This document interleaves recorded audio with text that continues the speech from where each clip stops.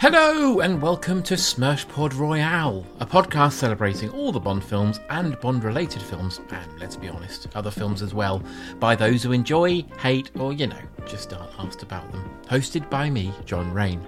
This is another of our special compilation episodes, where we delve into the archives for the best bits of Smershes gone by, cut out the libelous bits, and package them together for you like the best pick-and mix you've ever had. We've even used plastic tongs and a little share cup. This time round, we'll be setting our sights on 2022. Over the next 45 minutes, you'll hear from a Welshman impersonating a Scotsman pretending to be a Russian, tales of a watery grave for a Jedi Master, and the return of everybody's favourite reptile-based trio. But let's kick off with a pocket full of kryptonite. A little Spin Doctors reference there for the kids. In a minute, Johnny Camden on Superman 4 and Supergirl, but first of all, Bizarro himself, Paul Litchfield, on Superman 3. With a lot of Richard Pryor in films, how much he just relies on not actually saying words, just sounds. Just that sort of, he just seems to resort in all these sort of mad O's and R's, which is infinitely amusing. He can't hold a job. He cannot hold a job, which means he's a wastrel. Yeah. Grotbags tells him off. Not the actress who plays Grotbags, but she looks like her. No, I shared some Scampi with her once in Butlin's Minehead. Of course you did. Yeah. With Grotbags, not this woman. With Grotbags, yeah. Grotbags herself. She wasn't in Grotbags regalia. No. I was. And she went something like, do you know I'm Grotbags? And I was like, couldn't give a shit with my eyes. Like, it's a bit rude that you said that. With my eyes. Yeah. Was it like that bit in Raiders of the Lost Ark? You closed them and he said, couldn't give a shit. And she emailed, this is my problem, because right from the bat, we are told that Richard Pryor is a loser. And yet, he seems to have infinite capacity to be a genius. So on the way out, he asks a brother for a match. His words, not mine. Yeah. And on the match, it says, earn big money, become a computer programmer. Big money. It doesn't say, instantly become the best computer programmer in the world. It doesn't say, come up with a random idea that, due to good luck more than diligence, pays off, and then be able to just be like the most amazing computer scientist engineer that's ever lived. No, it doesn't say that. Like, there's a weather satellite, yeah? Can you make it change weather? No, that's impossible. Yeah, but you can do it. Yeah, right, I think I can. I'll give it a go. Yeah. And why there? Do you want to build the biggest supercomputer there's ever been? Yeah, I'll give that a go as well. Yeah. How do you want to turn it off? With a Smartie on the end of a pin.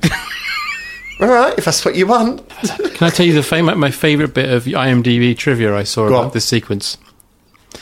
The blind man's seeing eye dog takes off after another dog, causing all the trouble in the beginning. This is taking liberties for the sake of comedy, as seeing eye dogs are specifically trained to ignore other dogs in the performance of their duties. Bloody hell. I mean, who wrote that? Barbara Woodhouse. Yeah. You're sort of already right from the bat derailing any sense of drama or sort of respect for the genre.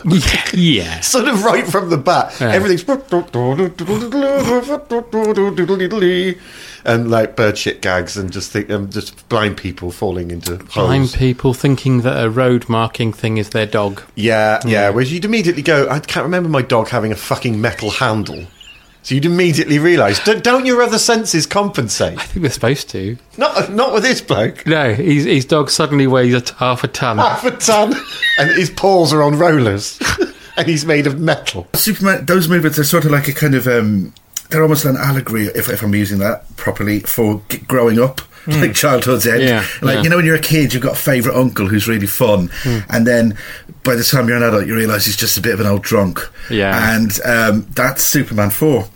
So Superman and I go back, basically, in that Superman the movie was the very first film I was taken to see in the cinema. Aww. And when I was like 5, and I'm adopted, so I turned around to my mum. Basically, when little baby Superman and his Willy lift up the truck, and I turned around to her in the cinema and went, oh, he's like... Because they'd explained to me from the age of 0, basically, that, you were from Krypton. Yeah. They just stand me by a window and go, go on, you can do it. You can do it.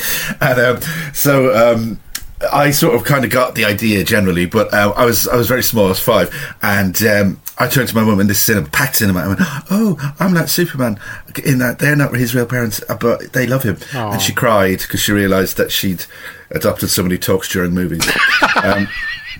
This is one I watch sort of recreationally now and then, because it's one of those films for me that the 10-year-old me went to see at the cinema. Right. I still have that sense of excitement and magic embedded in it, even though I know it's crap. Yeah. See, that was Superman 3 for me. I went to see Superman 3, and I came out just going, oh my God. I mean, eat shit, Godfather. You know what I mean? It was so I probably just, I don't know. It's probably cool in my head to slag it off as well. That's probably how you got girls. Oh, yeah, definitely. But going into a disc, Superman 4 is a load of rubbish, and they're like, give me your cock. Yeah. But, yeah. So, a lad over there is talking about Police Academy 4. He's scoring loads of chicks. Oh, you're as stubborn as your father. It's like, I just don't want to sell the fucking thing for flats. Get it into your head. Yeah. You know what I mean? But I want a real farmer working here. In 1987. There won't be any real farmers anymore, Clark. That's progress. Yeah. Is it? Yeah. I don't know. He sounds like Brexit. Yeah. Well, he'd have voted for Brexit. Oh, yeah. Yeah, exactly. So would Clark. He said he doesn't believe in progress. He literally says that. And he could spin the world backwards and change it all back to the good old days. Yeah. Suddenly Mr. Hornby's got like platform shoes on. But that's the only change. That's literally the only change. Everything else is exactly the same. Not a stitch else has changed. He's just wearing massive platform shoes. Gee, thanks, Clark. I didn't like that modern world, but here we are, living the dream. Is John Lennon still dead? Yeah. But Mr. Hornby's got platform shoes. Look at him go. She sort of plays Kara as if she's a little bit stoned or a bit drunk or something. Drunk, yeah. You know what I mean? She's wandering around Argo City, which just looks like the inside of a huge shopping centre. It's just lots of corridors. Peter O'Toole's just got this sort of dildo that makes things, and he's just wandering around making weird things. And you think in a finite amount of space, like it is quite a small place. If some fucker was walking around building things, you'd be like, all right, do you want to just knock that on the head now? Yeah. You know what I mean? We can't fit. He's going, I'm going to do another tree. It's fine. We don't know what trees are. Stop making them. And but she walks through a school at one point. She just walks through a class and goes, "Oh, sorry," and the teacher's like, "It's all right." It's like she's the village idiot. Yeah. they're all just a bit used to her. It's like, "Oh, here comes Kara." Hi, Kara. She looks great in the Supergirl costume. It's a lovely costume, but then she does this odd thing. She picks up a rock and just squishes it. To show how strong she is now. To show the viewer how strong she is now. And you're thinking, well, I'm glad she didn't land in a fucking crash. Do you know what I mean? This blonde woman came in and started squishing the babies. It's a fucking bloodbath. It's like, she was dressed like Superman. That's so she does that, and she uses her heat vision to make a daisy open. And all this sort of stuff. And then you're going, this is nice. She does a fart, and a bloke in a little dinghy goes 300 miles an hour. Just flies over a mountain. Into a volcano and dies. Yeah, he's dead. And she's like, ooh.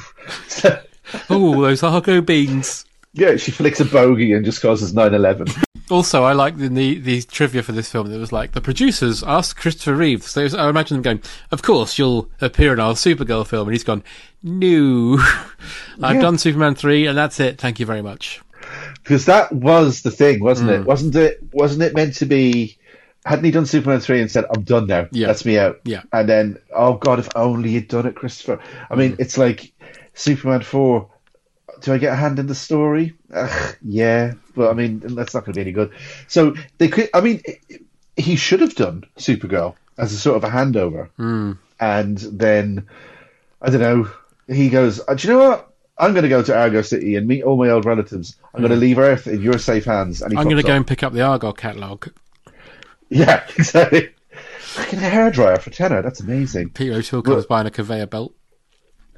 I brought you little pencils, Kara. Could you brush your teeth? No. No. They've got whiskey down there. Bye. Of course, if you enjoyed those, you'd probably lap up something like, I don't know, Superbook, The World of Superheroes According to Smersh, now available at all great bookstores and Amazon. It wouldn't be Smersh without Bond, of course, and nobody did it better in 2022 than these three. First, you'll hear Dan Thomas on Quantum of Solace, then joined by Dean Burnett on The World Is Not Enough, and topped off by the rubbish John Thompson with Diamonds Are Forever. Great. But there's a nice joke here that always makes me laugh, where she goes, 5 years he worked for me. And she goes, I bought him an ashtray for his birthday or something. And then Bond goes, I don't think he smoked. Maybe that's what turned him. Yeah. I don't even smoke, and she bought me this. Love, look at this. She bought me this. And you know what? I'm gonna join a secret organisation. I am sick of this. You know his wife died of horrible cancer. Oh no, I didn't know that. Well, maybe I shouldn't have bought him those ashtrays. And before she died, actually, he clubbed her to death with an ashtray. So this is bad. Yeah. He's cross because Bond killed Mitchell, and it's like, well, what was he supposed to do? Oh, I know. I feel like That's the theme of the film, isn't it? Yeah. There's a lot of things in this, like, why'd you do that? He goes, you weren't there, love, right? You were chasing a cartoon bull or whatever, right? Why would you kill him? Because I had to kill him. You absolute twats. He was firing a gun at me to kill me. And according to the training that you gave me, shoot back, you said. So I done that. Yeah. And now he's dead, and I don't regret it. We meet Tanner for the first time, played by Rory Kinnear. Yeah, who I have a personal relationship with. You have a personal relationship with him. Yeah. Go on, tell us a story. So, I may have mentioned it before, I'm not sure. I don't think you have. About, where are we now? About 14 years ago, I was on the ITV as a contestant daytime version of, it was called House Guest. Oh, yeah. But it was a daytime version of whatever that show is, Come Dine With Me, right? Oh, the twist was you had to stay overnight. Anyway, I was a contestant on it. Didn't go well. I won't go into it. But anyway. You've never told me this story. No, and Rory Kinnear did the narration, and months later when I'm watching it, he is very sarcastic about me. Is he? What did he say? Well, basically, I had not prepared the food to a high standard, and I don't remember exactly what he said. I just remember him being a little bit sneering about me. So when you say you've got a personal relationship, you mean you have some sort of vendetta against him? Yeah, he probably doesn't remember me, but I remember him. The Bond has been passed for active duty, noting exceptional stamina. You wouldn't put that, would you? She, like, her Moneypenny have a bit of a... Moneypenny gives her some shit, doesn't she? She slut-shames her. Yeah, so seriously. But again, that's like, so Bond's quite happy to have sex with the Doctor, but not Moneypenny, and, like... I just don't... Do we think they actually have done it? We've never seen them do it. I think they might have done it once, and that it was both a bit awkward, so they're just avoiding talking about it. But she's not. She brings it up every time. Yeah, so, so does he. Yeah. Maybe it was the one time he couldn't get it up. Oh. Now that's a whole movie. Yeah. Oh, Bond's by the way, lost his mojo. To answer earlier question, the erection reflex is a lot of space in the spine, so he might actually still be able to. Just won't feel anything. So. But how he might not be able to get aroused because he can't feel her, touching his balls and that. Yeah, but a lot of guys get aroused and just sat in a bus. It just happens sometimes. Yeah, but that's because you can feel it wobbling. Yeah, but you can feel it, but the lower half of your body can feel it. Like the nerves are reacting to the vibrations, but without your brain getting involved. So he maybe can get it up, but he probably wouldn't be able to do anything with it because he can't feel it. So, what does it say about being shot up the arsehole? That's further research required. Yeah, that's the exact opposite of Dean's speciality. To be fair, that's true. Exactly. Yeah. She went, well, she could imagine what's this obsession with diamonds, you see. And they apparently, John Barry said to her, diamonds, it's a metaphor. Think of penises when you're singing it. Right. And this is not genuine. Yeah. I've heard this. Yeah. And she nailed it after that. Definitely. What does that say about her? Well, she's a non-materialistic sex lover. Well, aren't we all? Can I just point something out here? So, being a fan of Bond, I when I became a student in Manchester, I decided to dress up and start going to casinos. Little did I know, it was full of Chinese people in shell suits eating chicken at the table, and I was horrified. I bet. In a three-piece suit and shiny shoes, because I'd watched Bond, and I was Bond that night. And not only that, I had quite a good win on blackjack. Tipped the croupier. The pit boss was called, and I was asked to leave the table because tipping in the UK is soliciting. Oh my God! Yes, you should have done your Roger Moore voice. Oh dear, it's something of a travesty. So they I always I love when I come during the day in my house, because I don't drink anymore. Yeah. I'd like to proffer people a Vimto bottle and go, that's something from our extensive cellars. My favourite, of course, is I now have a rifle aimed precisely at your groin. So speak now, or forever hold your peace. Before that as well, we've got an elephant playing a fruit machine. And it does that unless if it doesn't want to be beaten with sticks. I love that, and the fact that it hits the jackpot, and and guess what the sign is? It's 3 elephants. Yeah, and you know what? No one's asked. So if I was in a casino and an elephant came in and won the jackpot, I'd have a look. But the elephant almost is looking around going, what do you think about that? And absolutely no one's asked. No one's looking. It's just actually looking for the next stick that it's going to be hit with. Then he goes in expecting to meet the elusive, mysterious Willard White. Yes. And this is where Cubby Broccoli's dream comes in. Yep. Thinks it's Willard. He turns round, and there's Charles Gray. Yeah.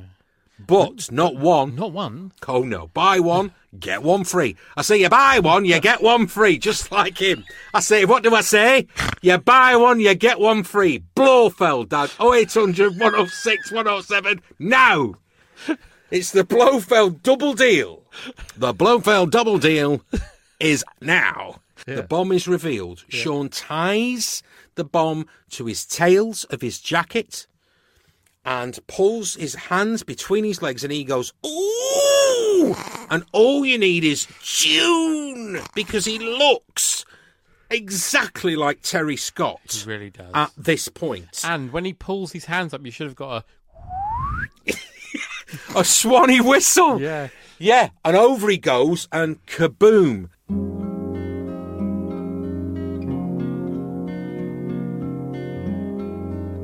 2022 wasn't a long time ago, but Star Wars was. It literally says it at the starts of all the films. Here's Tom Crowley with his thoughts on The Last Jedi and, poor chap, The Rise of Skywalker. So she gets in the Millennium Falcon and flies off. Yep. And then Luke thinks, well, like a drunk uncle, well, I'm going to go and fucking burn everything down then. So he goes to the Jedi tree with a big fire. Yeah. And then Yoda turns up and is like... What's the whole point of fucking, like, the character of Yoda is that he's this sort of little unassuming Buddha-like kind of old guy. And, like, and you think, oh, this sort of little mischievous gremlin isn't any sort of great Jedi master. Like, he is. He's basically Ronnie Corbett. He's like Ronnie Corbett. It's like if Ronnie Corbett was the Archbishop of Canterbury. And we'd all like to see that. The one thing I have an issue with is that a Force ghost hits someone, and I went, oh, is that possible? But I guess it is. The Force can affect things physically. So what I'd like to have seen in that scene, when he hits Luke on that stick, because Luke's still really angry, I'd like to stand up and punt him over the fucking cliff. Biff him off the edge, yeah.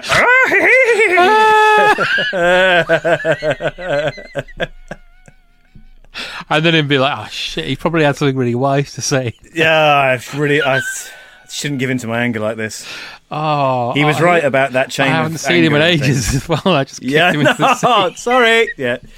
I'm thinking every day Luke wakes up, walks past the cliff, and he just sees Yoda floating face down in the sea. A blue glowing Yoda. Still. So Force ghosts can hit people and they need to breathe as well. That's been established. So sad. People who've been listening to this podcast long enough will realise that I tend to go off on tangents when I don't really want to talk about the film. Yeah. As we just did there. But we're going to get back on track because we're greeted with the opening crawl that says, the dead speak. Yep. And then it goes, oh, and Palpatine's back. What? Yeah. The most important plot point, arguably, is just thrown away in the opening titles. I was thinking about this, and like there is a balance to that, right? Because from the very first movie, really seismic important events are explained in the title crawl. But when you've just gone, Emperor Snoke and like Rey's parentage and Kylo Ren's redemption and all those other things we've been talking about all this time. Well, don't worry too much about that. The main thing is we got a drive time radio show from Emperor Palpatine. This one goes out to Anita, who's going out tonight in Stoke. Have fun, Anita. Here's Rita Ora.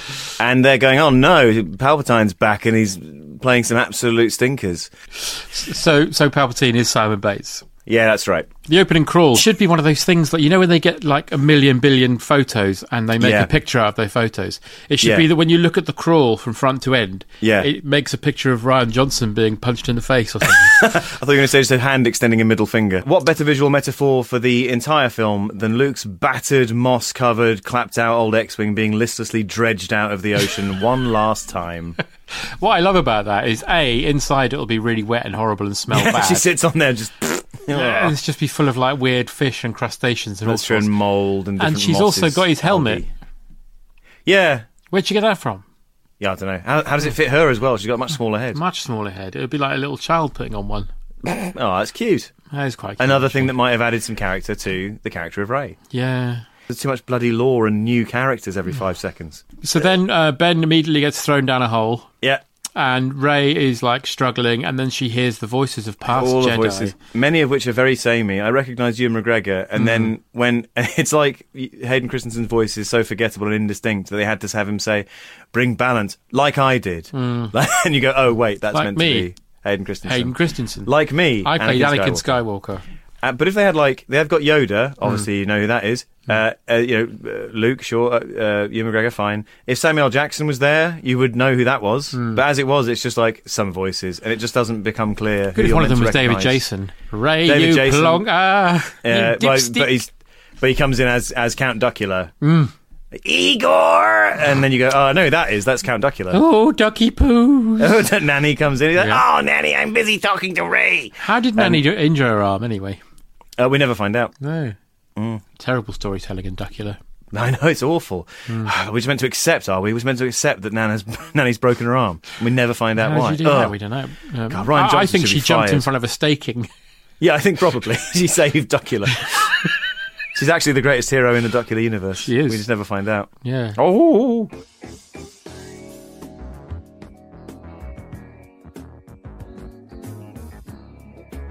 Back down to earth now, for a trio of classics covering the 70s, 80s and 90s. You'll hear Dan Thomas on The Hunt for October, Paul Litchfield on Star Trek The Motion Picture, but first up, The Game is Afoot, with Paul Gannon and young Sherlock Holmes. And then Watson goes, oh, by the way, I've also figured out something. And Holmes goes, what? And he goes, well, Altar is Wraith backwards. Thank God his name wasn't Turt Nook. Because that would have made it really odd for him to get a job in a school, a very classy school.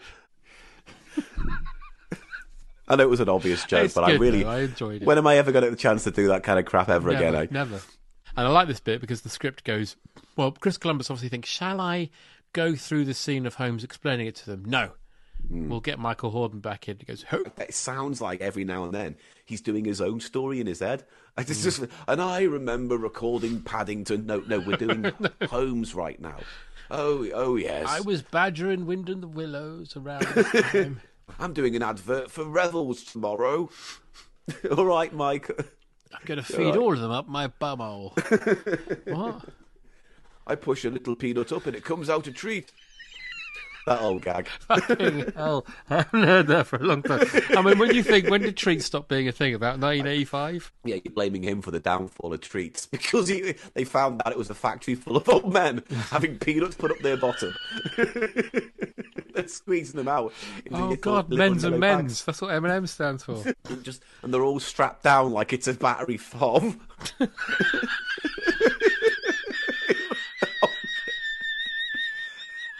Can you imagine? Just a trough. They're eating constantly out of a trough of Werther's originals. Well, someone with a little rubber glove puts a peanut up their bum. Yeah, it's their job. I don't know whose job's got it worse. Oh. They're more the guy who works the factory line. Bentley Bobster, he's walking along and then he's like, oh, something on the little thing on the back of his neck. He doesn't know what it is. Doesn't know. But he's going to go and have, God damn it, he's going to go and have his lovely pheasant bird game thing, whatever he's going to eat. Yeah, whatever that is. I mean, I presume it's a pheasant, but... It looks like, do you remember Thundercats? Well, it looks like all the villains in it. Yeah, the little eagle men. Yeah. Vulture men. Look like one of them. Yeah. Yeah. So he's eating his bird, and then the bird's like, ah, starts attacking him, which is, quite scary if you're a little child. It was very scary, and that's what I miss about 80s kids' films with horror elements, is that these days, they kind of dance around it, but back in the 80s, like, who gives a fuck? Throw that terror bird in. Yeah. See how they like that? Yeah, get a cake in someone's face. Yeah, just whatever it takes to absolutely destroy a child. Have a cream horn teabag a child. Is that a really good idea, Chris? Do you think that's appropriate? Oh, I was doing mescaline last night. I had the weirdest dreams, and I was inspired. Do you think this was like when Stephen King wrote the entire book of It on cocaine and had no memory of it? Chris Columbus wrote this on mescaline. I think he did. I think that's the only... It's like he spent 2 weeks completely blackout whatever on it. Woke up and there was like 4 scripts. Also, did you read who the script doctor was on this film? No, who was it? Jeffrey Archer. See, here's the thing now with you. I never know what's a piss ball gag or what's an actual fact. It's an actual fact. Wow. Yeah, he was brought in to kind of oversee I think maybe to sort of make the language more oldie English at times. Well, that's something that comes up later where there's a few phrases that don't work for me, and I don't know if it's just because it sounds out of place or whether it is because they've made that phrase up. But yeah. Hey, Watson, get me a cup of coffee. That one. Hey, Watson, where's the grits? I gotta get my grits and my pastrami sandwich before I quack the case. So Holmes there, he's got a mentor who's called Rupert Waxflatter. He's an eccentric retired professor to whom the school has given a large attic space for inventions, as they would. As they would, because how many fired teachers all get to live in the attic? Maybe there are a few up there. Maybe there's just like the attic space in that school was full of teachers. Yeah, inventing stuff. Well, you'd hope so. I call this the fleshlight. It means there's no need for a lady, which is great in this society. As there's only one. And we don't go near her, do we? And Waxflatter's like, no, you fucking don't. I've invented the multi-fleshlight, which I've put onto the spokes of an old carriage wheel. Now 7 men can stare at each other in the eye as they thrust against the fleshlight. And it rotates and plays, we'll be coming round the mountain the whole time. I think it's best you stay in this attic forever. You've been up there a bit too long, mate. Well, yeah, I wouldn't give you my Welsh submarine, as it were. Imagine a Welsh submarine. Well, it's a coracle with another coracle glued on top of it. Oh, yeah. Sounds quite simple. Oh, imagine what song you'd sing when you're under there. You'd be like, oh, let them sing. Yeah. Just close harmony singing. Good boys. They do that. That one.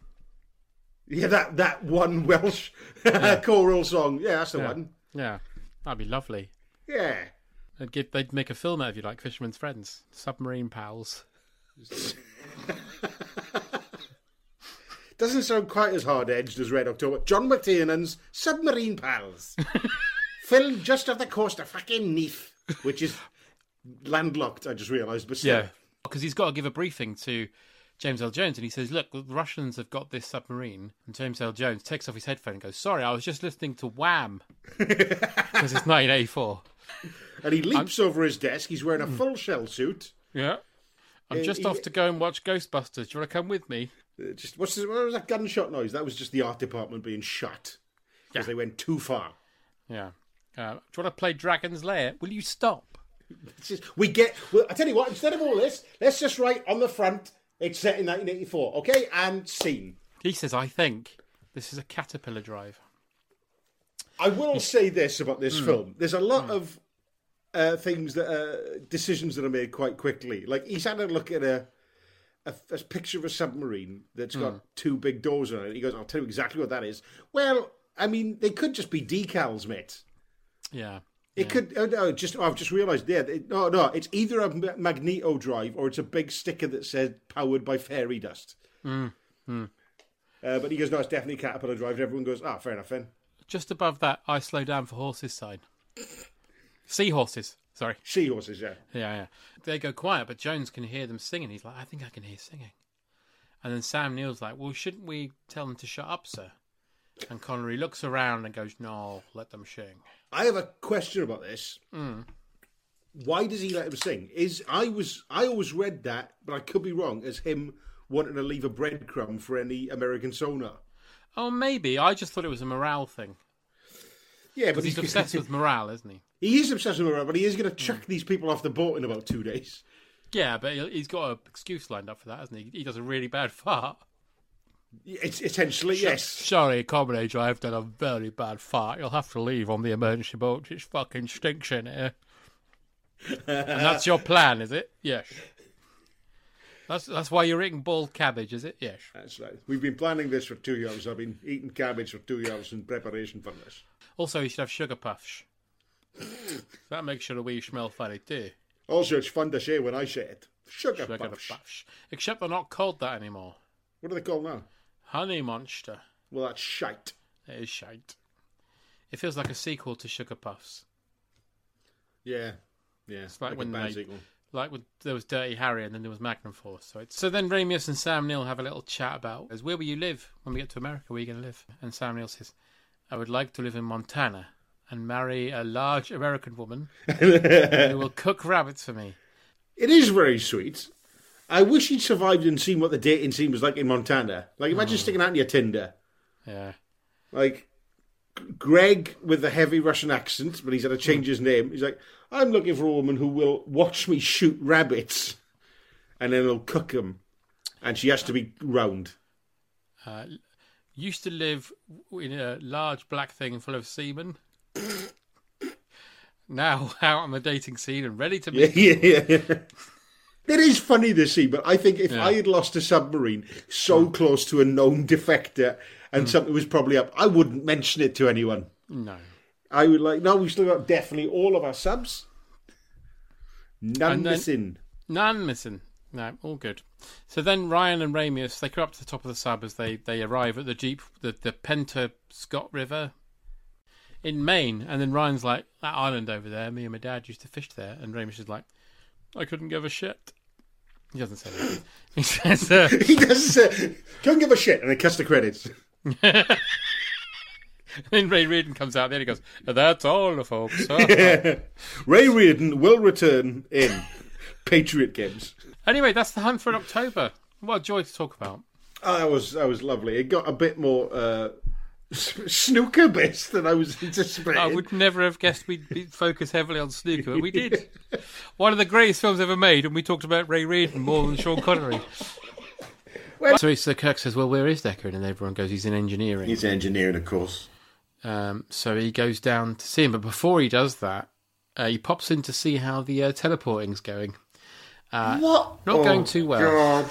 That's just the most disturbing scene in this entire film. One of them being new Vulcan Science Officer Sonak. One of the Sonak is only going, look at Madam. And suddenly they both turn up half inside out. I want to see them screaming. They're screaming. I'd like them to be a plate of mince with fake teeth and eyes. Because he goes Kirk to enter, and a pot noodle with a moustache. That's all that survived. But after all this, we meet Lieutenant Ilya. And Decker's like, God, blimey! Yeah, and she's like, well, yes, we held hands once. Apparently, in the original script, Deltons can give off the most powerful sex pheromone that drives men crazy. Is that why when first thing she says to Kirk is, yes. I'm celibate? Yes. I think that's it. Or maybe it's just because he's Captain Kirk. Because he's Captain Kirk. She literally, hi, reporting for duty. I'm celibate, by the way. It's because if you extend the shot out, he's got a massive boner. He's literally pushing the captain's chair down into a table position, like, putting stirrups on it. No, I'm celibate, Captain. Oh. Cancel that sex swing order. So the systems get overloaded. Meanwhile, the cloud's firing on them, and the Spock's like, I reckon it's trying to transmit something. I reckon if I transmit something, it's like it has to be read really quickly. You get the bloke from the Micro Machines adverts to do it. Yes. Terms and conditions apply. It's very much that. And you get this very much... It feels like there's a scene like this in every film where Shatner's desperately in need of something to happen. So he's like, oh, and Spock. And now Spock. Anytime now. And then eventually he sends it, and the blast disappears. It's great, though. I love that bit. It's that great bit where Decker goes, you said you wanted to hear it. You know, I'm your officer. I have to give you another opinion. And Shatner goes, that's true. You're right. Only Shatner could deliver those lines. Yeah. It's amazing, isn't it? He puts full stops where there aren't full stops. A probe appears on the bridge. Oh, I love this bit so much. It's frightening as fuck. It's terrifying. It's so jarring. It's so loud. It's really like they amplify that. And I love the fact it's just a column of lightning going around looking at shit. It's a bit like the Tasmanian Devils come on board. Yes, it really is. It's mental. And Decker's like, don't interact with it. Just yeah. He treats it like it's a wasp. Just stay still. It won't go away. It won't bother anyone. Yeah. Even Chekhov's trying to put it under a glass. No, that won't work. It's hovering over Spock's chips. Get that off. Over Kirk's pint of cider he's got. Get off. Get off. Just ignore it. He flies into that. He tries to do a mind meld, but of course, because there's so much power and so much information, it nearly kills him. Yeah, but first he goes to the most trippiest, beautiful sequence ever, doesn't he? It's very 2001, isn't it? Which was their raison d'etre. They were like, we must make it look a bit like that, or Close Encounters. But it's so beautiful. It's amazing. And it just adds to the madness of it all. Just, what the fuck is this? The bit where he's like, I'm seeing like all the planets that this V'ger has made carbon copies of that is collected in its database. He says, I've just watched every episode of Campion. I've just watched every episode of Fresh Fields and French Fields, and then I must mind meld with Julian McKenzie. Ah! I got Anton Rogers.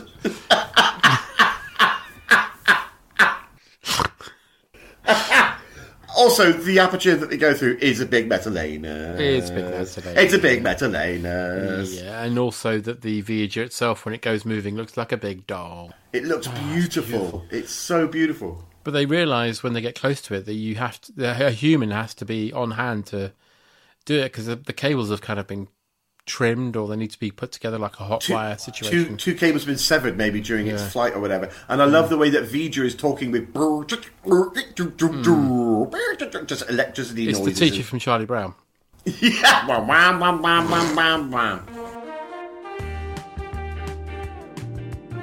And that's nearly it from this special Best of 2022 compilation. If you've liked this, why not subscribe, write us a review, follow us on Patreon, follow us in the street. Actually, no, don't do that. Maybe even buy Superbook, Exploder Book and Thunderbook. Other books by different authors are available with different names, but they aren't as good or as cheap. Whatever you choose to do, though, I'm very grateful. We'll leave you with one final 2022 mega mix, where I was again joined by fellow Snake Boys Toms Neenan and Crowley to probe Harry Potter's Chamber of Secrets and then finish off The Prisoner of Azkaban. Thanks for listening. Have a happy Christmas, have a happy New Year, and I'll see you in 2024. Goodbye.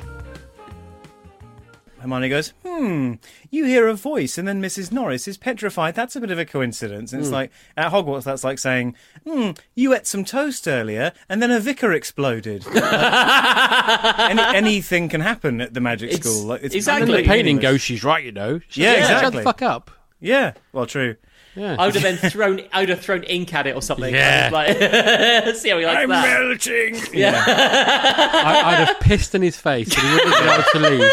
No, he'd be like, then he'd look like the guy in RoboCop that falls in the vat of acid he'd have for the rest of his life. Yeah, he's undead. I'm in a permanent living hell. He'd have called to the attention of a teacher, and then he'd be like, "What happened?" And he'd be like, "Potter, wait on me." Sorry, I can't hear what you're saying. Take this painting down; it's malfunctioned. No, Put John, one up as of you a well hottie, know, a pin-up girl. Yeah. as you well know, John, if that was drawn to the attention of a teacher, they'd go, "No, it's probably fine. Fuck it." Yeah. Talking of minions, Crab and Goyle. Yep. Hello, minions. They're They tricked see into eating- two hovering cakes and go, "Oh, I'm going to eat them." yum, Again, yum. this is you're not surprised the man got involved with riots. They are holding so many cakes. So many cakes. And then they see two hovering cakes. And they're like, well, obviously we'll eat the hovering cakes first, Yeah. without question. Yeah. And it's like the hovering cakes have like caviar on them or something. It's disgusting. It looks awful, And- some strange kind of goop, yeah. But I love the fact they go for the hovering. They're not think that's suspicious. The hovering cakes at all. No. No. And they put them in the broomstick cupboard. Mm-hmm. And then they take a hair off both of them. From the head? From the head, I think. Yeah. From the head. I hope so. I use the diary to manipulate Ginny to open the chamber and do all that because I'm Slytherin's heir, and I am, and he writes his name, Tom Riddle. And it's... No, I don't actually. That's such good I should have acting. committed to... I'm sorry, I would have gone for a actor. piss. I know. But yeah, his name is Tom Malvolo Riddle. Yep. Because they just needed, basically, they've got a bin of letters that they need to make that work. And Like so- a bag of Scrabble letters, and you've got that bit in the middle, and you're like, for fuck's sake. And you use Marvolo, the other person's like, that's not a word. Yeah. It is, it means redemptive.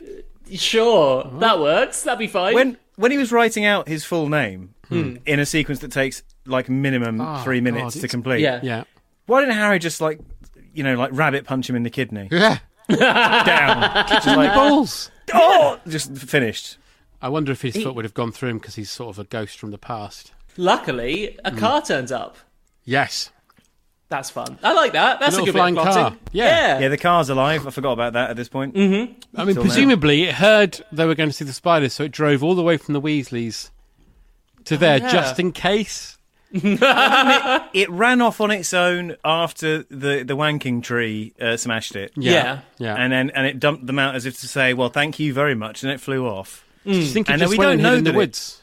Maybe it went Yeah, in the maybe it woods just hid in the woods for a bit. I want there to be a scene where it's flying through the air and it sees a pink car. Oh, then nice. And they go down to the woods. And she opens her boot and he kind of goes up and then it's like...